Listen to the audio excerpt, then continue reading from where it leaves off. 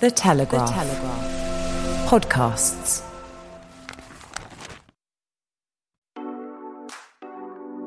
The suffering that I was going through, I know this as a father, it's even harder on those that are watching you essentially kill yourself. It's even harder on those that continue to come back to you and offer you love time and time again, and you reject it and seemingly consciously choose a drink or a drug over them. My guest on this week's Mad World has had to carry the huge weight of grief. As a child, he lost his mother and sister, and as an adult, his beloved older brother, while also dealing with addiction. It would be a difficult journey for many of us, but when you add in the fact that his family is very much in the spotlight, his father is the President of the United States, no less, it becomes even more remarkable that he's willing to talk so openly about those battles. His memoir, Beautiful Things, is an unflinching account of that time in his life. And as someone who's had to navigate addiction myself, I just knew that speaking to him would help so many of you. Please welcome to Mad World, Hunter Biden. Hunter Biden, thank you so much for coming on Mad World. It's fantastic to have you from, where are you, LA? Yes, LA. Okay. Sunny LA. Sunny LA. I'm in sunny Cornwall, it's not warm. Yeah. So listen, the first question I ask every guest on Mad World, from Prince Harry through to nurses to everyone, is how are you really right now? Because we ask that question so often and people just go, I'm fine. Yeah. But how are you really? I'm actually doing really, really well. I feel like a new lease on life that I could have only dreamed of before. And I'm, more than anything, I cheated. I want to let you know I cheated and I listened to your interview with Vex King. Okay. I have to buy his book, but I'm grateful, an enormous amount of gratitude. I wake up every morning in my recovery and I have a practice in which I literally go through in my mind everything that I have to be grateful for. And that way kind of sets the table for the day, which it throws things at you, as you know, and everyone knows, normal life stuff, and then some extraordinary life stuff that continues to happen, whether you're in recovery or not. But today I'm incredibly grateful for my family and my friends. I'm grateful for my health, and most of all, I'm grateful to be sober and grateful to be here with you. I am honestly, this book, I pre-ordered it and it arrived and I sat down and read it and I am grateful. My feeling reading it, as someone, myself, I'm in recovery from alcoholism and addiction, and my feeling reading it was like, I couldn't believe that, when you see memoirs, often they're not, they gloss over the kind of the honesty, And reading it, I was like, I cannot believe that the son of the president of the United States of America has written a book and he's told it as it is. Like, you have gone into the seedy, the dark, the bit in the book where you talk about, I'm going straight into this now, but where you talk about waiting for a drug dealer, and the relationship there where you are completely in the back pocket of this person. And I was reading it and I had this, the whole way through, I was just remembering the times I'd stood on the side of a road for hours, waiting for someone to turn up, and it didn't matter. Like nothing else mattered until I got the drugs.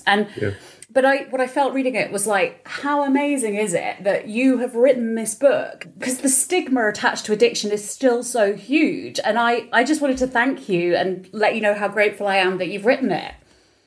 I can't tell you how much that means to me. And I wrote it and I don't mean this facetiously. I wrote it for you, for those people that could identify immediately with that vivid detail that I provide in the book about what it's like to be mired in that awful space of addiction. And most of all, I wrote it for people just to let them know that they're not alone, because I don't know what your experience is, but I would guess it's similar to mine, is that once you start talking openly about your struggles, And it's not just addiction, but addiction and grief and trauma and loss and all of the things that come along with it.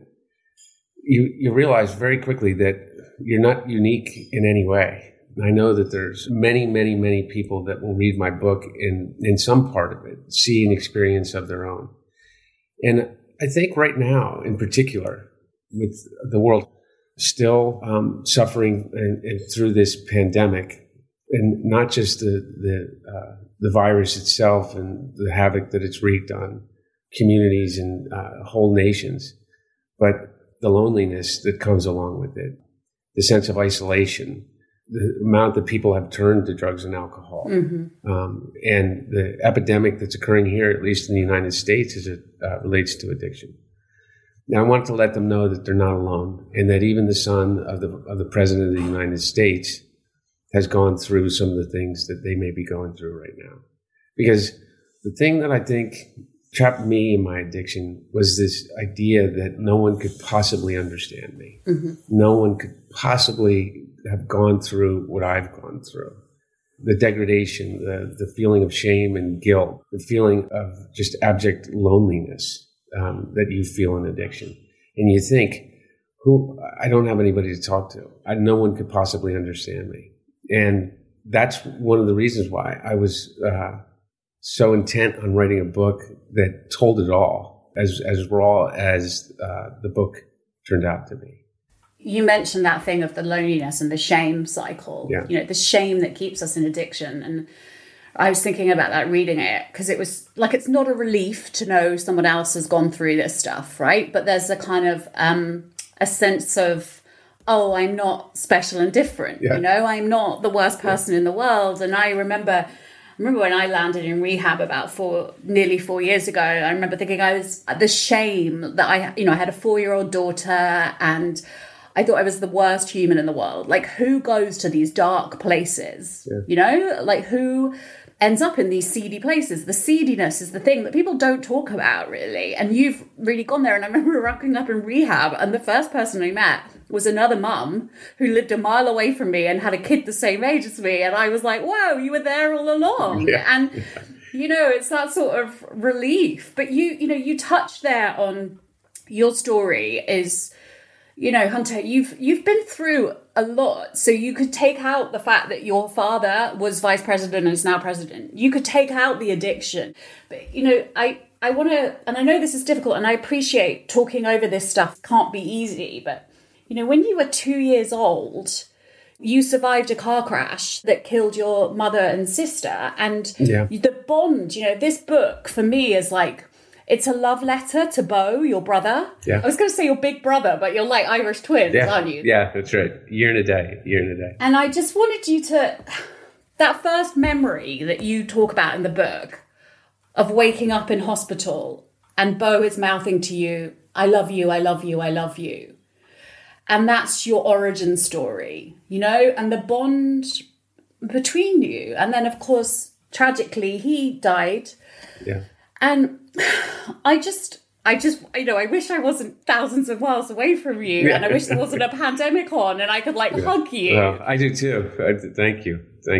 It is a love story, and that's what the book is all about. Is the redemptive power of that loving embrace. And in my case, I feel that it was extraordinary because I believe that the bond between my brother and my whole family is an extraordinary bond. Not fully born out of the loss of my mother and my sister in that accident, but that's a big part of it. And, the thing about my story, again, just like my story of addiction, is that it is the universal story, in my opinion.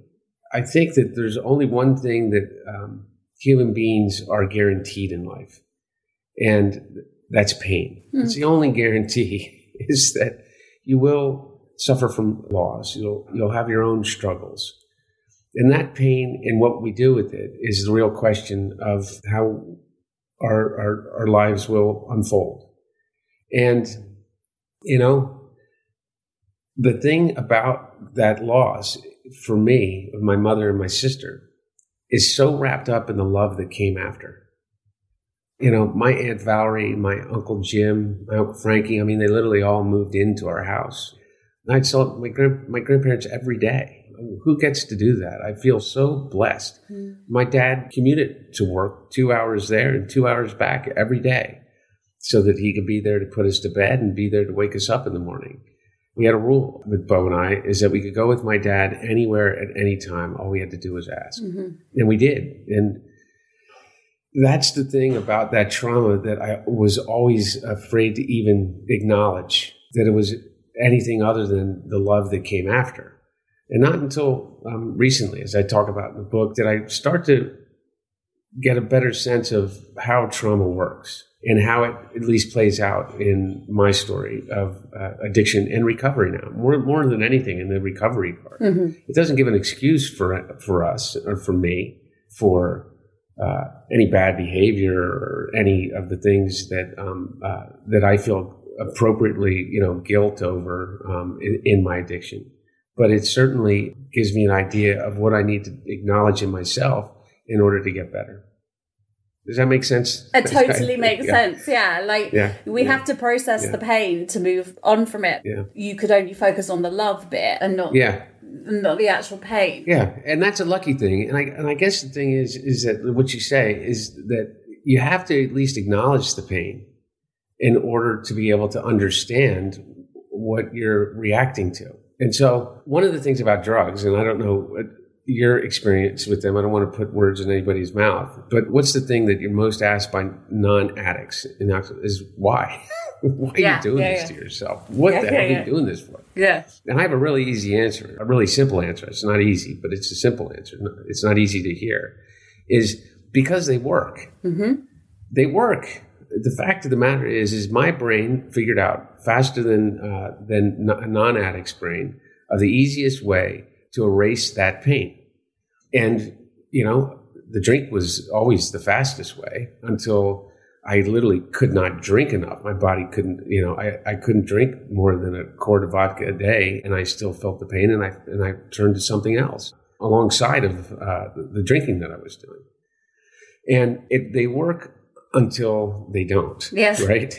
They work until they become your greatest enemy, and you chase after that solution. And literally, physiologically and chemically, your brain is saying, this is what I need. This is what I need not only to stay alive, but this is what I need in order not to feel the pain that we are trying to avoid. And if you don't know exactly what that pain is, then I think it's, your brain is always going to turn to the easiest answer that it knows. It's kind of the nature of it.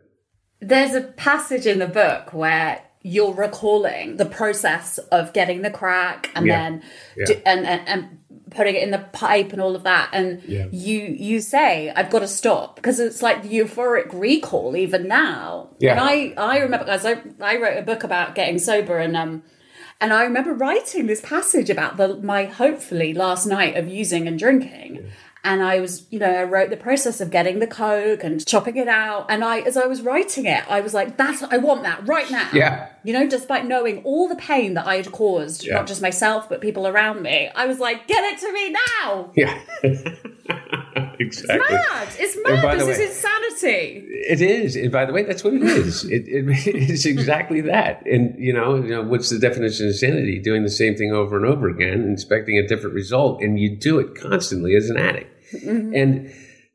But the thing so I saw this study, which is really interesting, and I got to find it because hopefully I didn't just make it up out of whole cloth, but it's a truism, at least for me, is that they did a study to show that crack addicts, that the pinnacle of their high came literally the milliseconds before they actually ingested the smoke to cause the chemical reaction to create the euphoria. And it came right before any chemical was introduced into their bloodstream. That to me is an amazing, amazing revelation about how the brain actually works. And that calling that it does, that seeking of relief, is so powerful that unless you really are able to completely excise those triggers in your life, which, by the way, how do you excise the trigger of alcohol, of seeing, it's ubiquitous. Yeah. Hopefully it's easier to do with crack cocaine. I don't find myself in social crack smoking anymore, but I tell you what, you walk out on the street in Venice, California, and it's an open air marijuana fest. Luckily that never worked for me. But my point, I guess, is that I think that one of the smartest things I ever heard anyone say in a meeting was, getting sober is easy. All you have to do is change everything. And I know that when it's worked for me, that's the path that I've been on, is recognizing that I have to be constantly aware of those things that, just get me even just a little bit off the beam. Because once you just, steer just a degree in the wrong direction, it may not happen today, it may not happen tomorrow, but a month from now, you'll find that you've lost your way. It's incremental. Yeah. And I didn't realize that this was, you first got sober in your 20s. Is that right? 30. I was 33. And it was 2003. I got sober, and I stayed sober for many years. And, I was really involved in it and made use of 12-step programs that gave me a new life. That again, I made those kind of incremental decisions that led to me being on an airplane when I was just about 7 years sober.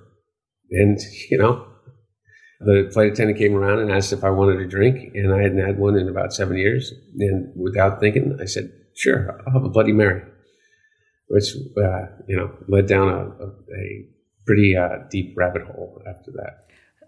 That led you basically, someone said to me the other day that they know they have another drink in them. They know they have another drink in them, but they don't know if they have another recovery in them. And that's what keeps them in on a daily basis. But, reading your book, it was really like, it is always so close, isn't it? Like, it's something you have to work on, it's like what kept me sober yesterday is not going to keep me sober tomorrow. Yeah, exactly. And I know that people that have been in recovery circles will get this immediately, but I don't know how many stories I've told over the decades in which I've been engaged in recovery, sometimes to great success and sometimes obviously not, about, the person that was 22 years sober that went out. Person that was, 10 years sober, 15, 30 years sober, that went out and never came back. Mm. And, that's the other thing, right, about us, is that you have to have a healthy fear of what's waiting for you on the other side of a drink. But you can't live in that fear. No. You can't be consumed by it. You can't let it, limit your aspirations to do other things that are not only just important to you, but in service to other people. You have to, step back out into the world. But what I have done is I've tried. I'm only about 2 years sober right now. Well, fantastic. Yeah, and thank you. But I put up a lot of guardrails. I have a healthy fear. I have a really healthy fear, and there's been a lot of people working around the clock to make my life as miserable as possible, to hopefully, I think in their idea that I won't succeed in my recovery. But today I know that I will. Today. 2 years is fantastic. And there's a couple of passages I wanted to read, because you talk, this book will speak to anyone who has a family member who has struggled with addiction. And it's the sort of the pain of having to live with someone with addiction. And you write about your father, and you say there was something singular that the three of you, Bo, and him shared. As a consequence, he never allowed me to fade away, never let me escape, no matter how often during the next 3.5 years I tried. There were times when his persistence infuriated me. I'd attempt to fade to black through alcoholism or drug addiction. And then there he was, barging in again with his lantern, shining a light, disrupting my plans to disappear. And you said that disappearing was the most profound portrayal of the love that existed between you. It's what you tried instead of suicide. That really kind of got me. And I also had this thought that just as an addict, the whole of my active addiction was, when am I going to be found out? When am I going to be found out? When is the game up? It was the running away. And I thought how much that must have been amplified, given that you're in active addiction while your father is, vice president. Yeah. And can you just talk through to me what that felt like, but also what it's like to have, him sort of unconditionally stand by you? I hope that when people read this book, this is as much as a love letter to my brother and to my dad. It's a love letter to my daughters, who never let me completely disappear into that abyss that I so desperately thought was the answer. And I have this analogy that this whole idea that you got to let an addict hit bottom. The ones that I know have hit bottom are dead, or they're in prison. And when you're at that middle of the tunnel and there's no light in front of you and no light behind you, I know that unless somebody took the really difficult journey to go into that tunnel with a light to bring you out, I never would have found my way out. Never. And my dad was that, my mom, my sister, my Uncle Jimmy, my Aunt Val, and to varying degrees, every single person in my family.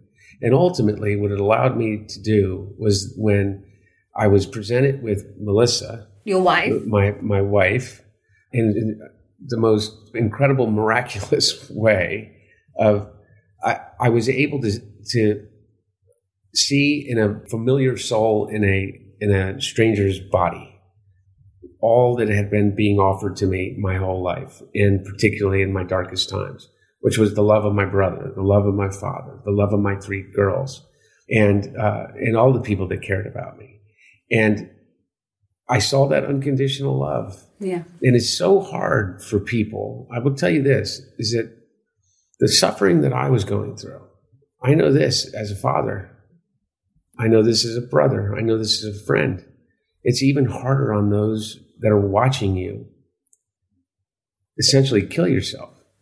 It's even harder on those that continue to come back to you and offer you love time and time again, and you reject it and seemingly consciously choose a drink or a drug over them. And they can't understand it. And I understand how they can't understand it. It's infuriating and frustrating. And the fact that they kept coming back and never gave up is the reason why I'm here right now. I know that for certain. And you say that and you nail it when you say that the one thing that is stronger than your love for your family is addiction. And that's really hard for people that aren't addicts to understand. Like, I remember thinking, why, I've got this beautiful daughter and this lovely husband, why am I still behaving like this? Yeah. Well, because I'm an addict. That's why, Yeah. And it's frightening. And by the way, it's not only, don't you also, even as an addict, and even with the understanding that, and even with your experience in recovery and in a program or 30 days education that you got on it, I know I still sit here and go, why? What the hell how could that possibly be stronger? I don't understand it. And what we often do then is we turn what is an appropriate level of guilt into shame. Is that, oh my God, I'm a bad person. And then it just literally drives us down that hole again. And that shame brings us back to our deepest pains. And we find ourselves in there, and our brain screams out, I have an answer. I have an answer. And if you're not protected in that moment, I know from experience, if you're not protected in that moment, if you're not surrounded yourself with as many barriers as possible to re-entry into addiction, that you're going to find yourself in an even greater pain than the one you feel.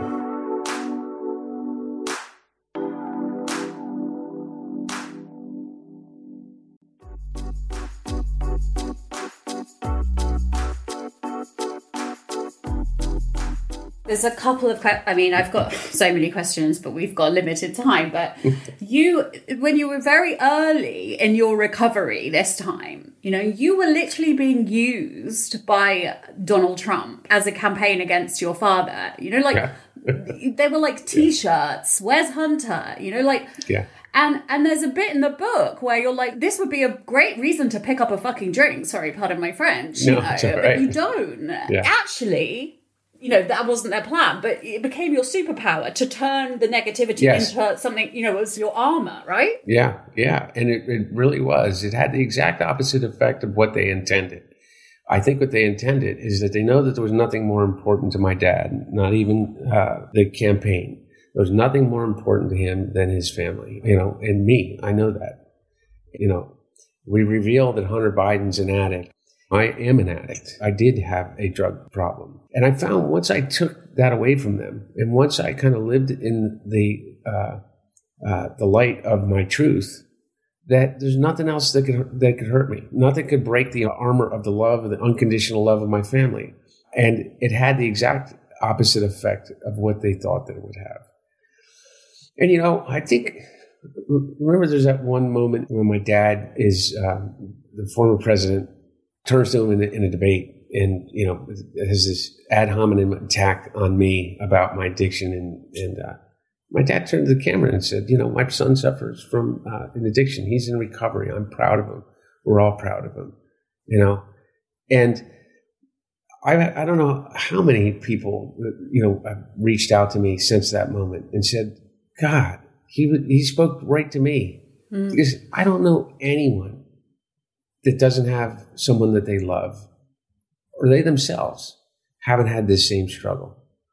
The same struggle that is not the entire definition of who I am, but it's certainly one of the things that I want to continue to talk about, because I think it's, what's the end goal here? Is it hopefully to be of service to other people? And I want to be of service to other people by letting them know that they're not alone. And so anyway, it was comical at times. And the other thing is, though, too, is that it became so over the top comical that I'm able to laugh at it now. I mean, it really is. I mean, it's like they're cartoon characters of themselves. Well, I mean, just the different, I think today's your father's 100 days in the White House, and I'm like, without the incessant tweeting of Trump, it's like, listen, I live in England. Yeah. I'm not.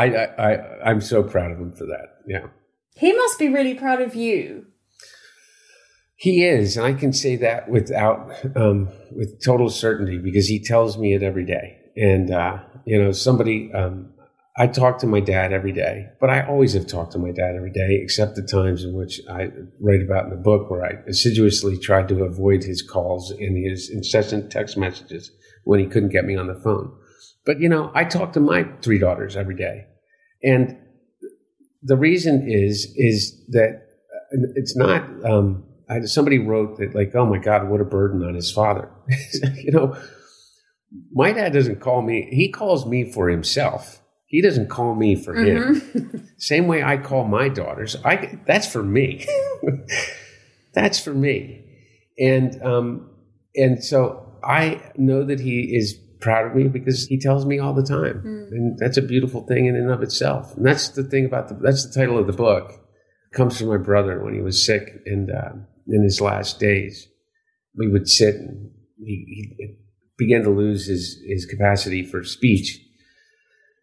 Because of the brain tumor, but he would have kind of little code words, and we didn't even need words most of the time. But one of the things that he would say, beautiful things, beautiful things. And what I realized when I started to write this book is my brother had given me the key to get out of the prison of my own making before he died, which was focus on the beautiful things in front of you. It was the beautiful thing that I saw in Melissa, and not just her physical beauty, but the beauty that she offered me, that unconditional love that had been in front of me all the time. And that's, when you asked me in the beginning, is how are you doing today? I'm living in the beautiful things. And all this other stuff that kind of swirls around is just stuff that swirls around. Mm-hmm. And I love when you meet Melissa and you say to her, you go on a date and you say, by the way, I'm a crack addict. Yeah. And she says something like, not anymore. That's going to stop. And she takes you home and she detoxes you. Yeah. And like, that's book 2.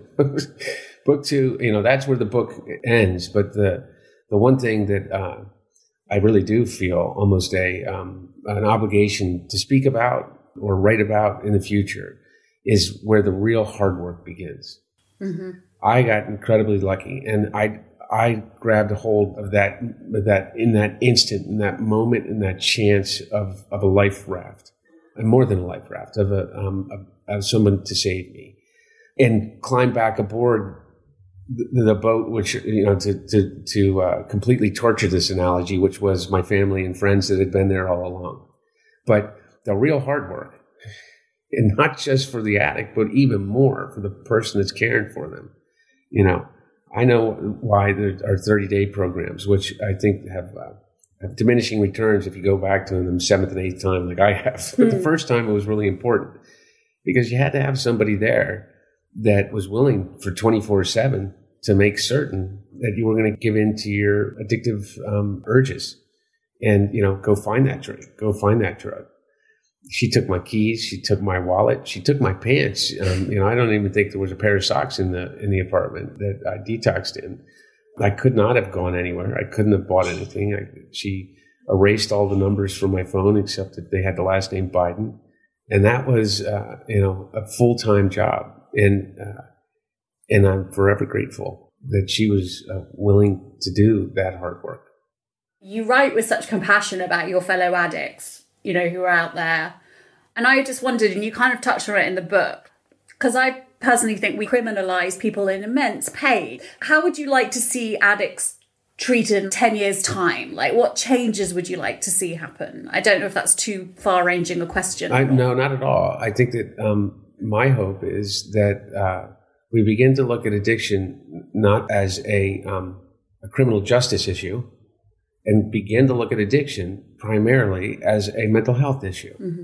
And having mental health parity with the rest of the health system, meaning that people that suffer from diseases of the brain, that they're treated from a healthcare perspective, rather than what 95%, 99% of people, the way that they're treated now. They're thrown into the criminal justice system, and often than not, 9 times out of the 10, their addiction or the underlying issues, the trauma that's related to their addiction, are never even addressed. I don't know what I'm sure you have, is Dr. Gabor Mate. I just read it in the realm of Hungry Ghosts. Oh, did you? Yeah. So, wow. I think that he speaks more eloquently and with greater depth of knowledge of not just the science, but the emotional toll of addiction and the causes for it in a way that spoke to me like no one else has. And I would encourage anyone to go online and just watch his TED Talk. I think there are answers, but we have to start the conversation before we get to the answers. And one of the things that I hope my book does is hopefully people will read it and, number one, walk away with, if in their own lives, with the people that they love that have suffered from addiction, is not feel that same stigma that they can't talk about it. Because if we don't talk about it, there's no way that we can solve the problem. And we can't get people better from it. No. That's the truth. I think about it from, Cindy McCain, John McCain's wife, just doing interviews, and I think she's written a book, and she talks about her addiction to opioids. And I just saw it, and I was appreciative of her defending me from kind of the criticism based around my addiction. Mm-hmm. And, Patty Davis wrote this beautiful op-ed about how she suffered from addiction while her father, Ronald Reagan, was governor and then president, and never was able to tell anybody, never able to speak about it to anybody. It was something that was kind of swept under the rug. And I think that once we bring it into the open, and we start to talk about it like the way that we talk and care about the people that we know and love that suffer from addiction, then we may be able to start to come up with some answers. There is no silver bullet, but I'm certainly that there's got to be a better way than how we're dealing with it now. I wanted to ask you if there's anyone listening who, because your journey to sobriety has been one of lots of relapses, but you keep, in 12-step programs we talk about keep coming back, keep coming back, even when you're relapsing. And I wondered if there is anyone listening who they just can't get clean and sober. They're really struggling. What your advice to them would be, what your message to them would be? Just keep trying. The fact of the matter is that I could have written a book and I could have talked about how I got sober in 2003, how I relapsed several years later. I think it was 2010. And then got clean and sober again. What I really wanted to make clear was that between 2010, my first relapse, and my clean date almost 2 years ago, I tried everything. I would get 4 months. I would get 6 months. I would get a year sometimes, or close to a year. I would get 3 weeks. And I kept going back. I literally did everything from Ibogaine therapy and to ketamine infusion therapy. For a long stretch there, in between the longest period of my sobriety, I was a 6 day a week practice of Ashtanga yoga, which really was I loved. I mean, it was, and I have to get back to it. The pandemic has not been good to my waistline, but stay close to people as much as you possibly can, and don't do what I tried to do. Please don't disappear. I do know how incredibly lucky I am. And I credit it to the guardian angels that I believe that I have in my life, and my brother, my mom, my sister, that just weren't ready to give up on me, and all of the people that are here that I know are my guardian angels because I get to see and talk to them every day. And do you feel that your mom and your sister and your brother are with you? I do. I know that they are. I know that they are. And the beautiful thing about waking up and being able to go down at 6 a.m., hopefully at least 6 a.m., to my baby Bo, who I named after my brother, who's a year old, just 13 months old, and to be able to sit him next to me at my little table in which I make my paintings in the morning while he eats blueberries. And I just look and I think, that I know that they're all in those eyes that look back at me. I'm positive about that. It's so beautiful. I want to ask you one final question, sure. Which is, can you tell me about the Biden family motto? Yeah, if you have to ask, it's too late. Yeah. Yeah, the greatest example of that in my family is my Uncle Jimmy. My uncle is my best friend and both my aunt, just huge parts of my life. And I'm so lucky for that. But what it means is this, is that when someone's really in trouble and someone is really in need of help, most of the time, at least in my experience, I think people should think about their own experience. It's really hard for them to ask for help, and rarely do they, when they're really in a place that they feel completely lost and helpless. It's sometimes almost impossible for them to imagine reaching out for help. Those are the times in which I hope that I can be the example that my uncle and everyone in my family has been with me, is they never stopped coming to me. They never stopped trying to find me when I disappeared. They never, ever, ever let me disappear into that bleak, dark space that I so desperately thought was my answer. That's so powerful. Like, sorry. Thank you. It's beautiful. Thank you. I mean, this book is special. It meant a lot to this recovering addict. And, there's something in here, whether you have experienced addiction or not, it's you're really incredibly inspiring, and your resilience is just, it's a wonderful, beautiful thing to see. And I know we've only just met, but I feel proud of you. Yeah. Your dad must be like, that presidency is being fired by pride, fired by pride for you, Hunter. Yeah. Well, thank you. Well, what a beautiful thing to say to me. Thank you so much. This has been, I could do this every day with you. You make my day.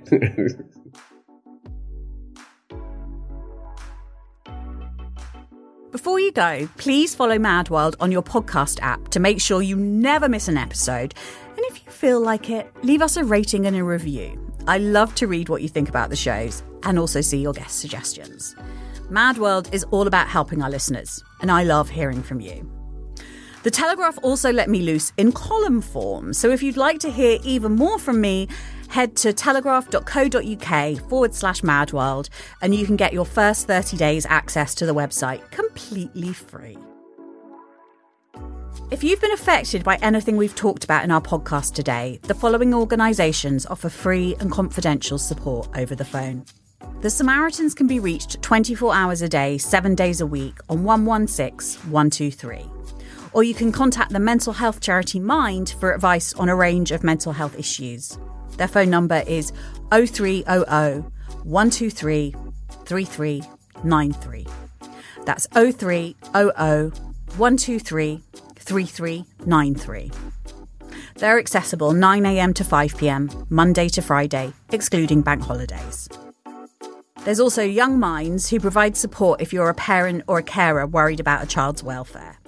They're on 0808 802 5544. That's 0808 802 5544. If you prefer tech support, Shout is a 24/7 UK crisis tech service available for times when people feel they need immediate support. By texting Shout to 85258, you will be put in touch with a trained crisis volunteer who will chat to you via text. And importantly, please remember this: you are not alone.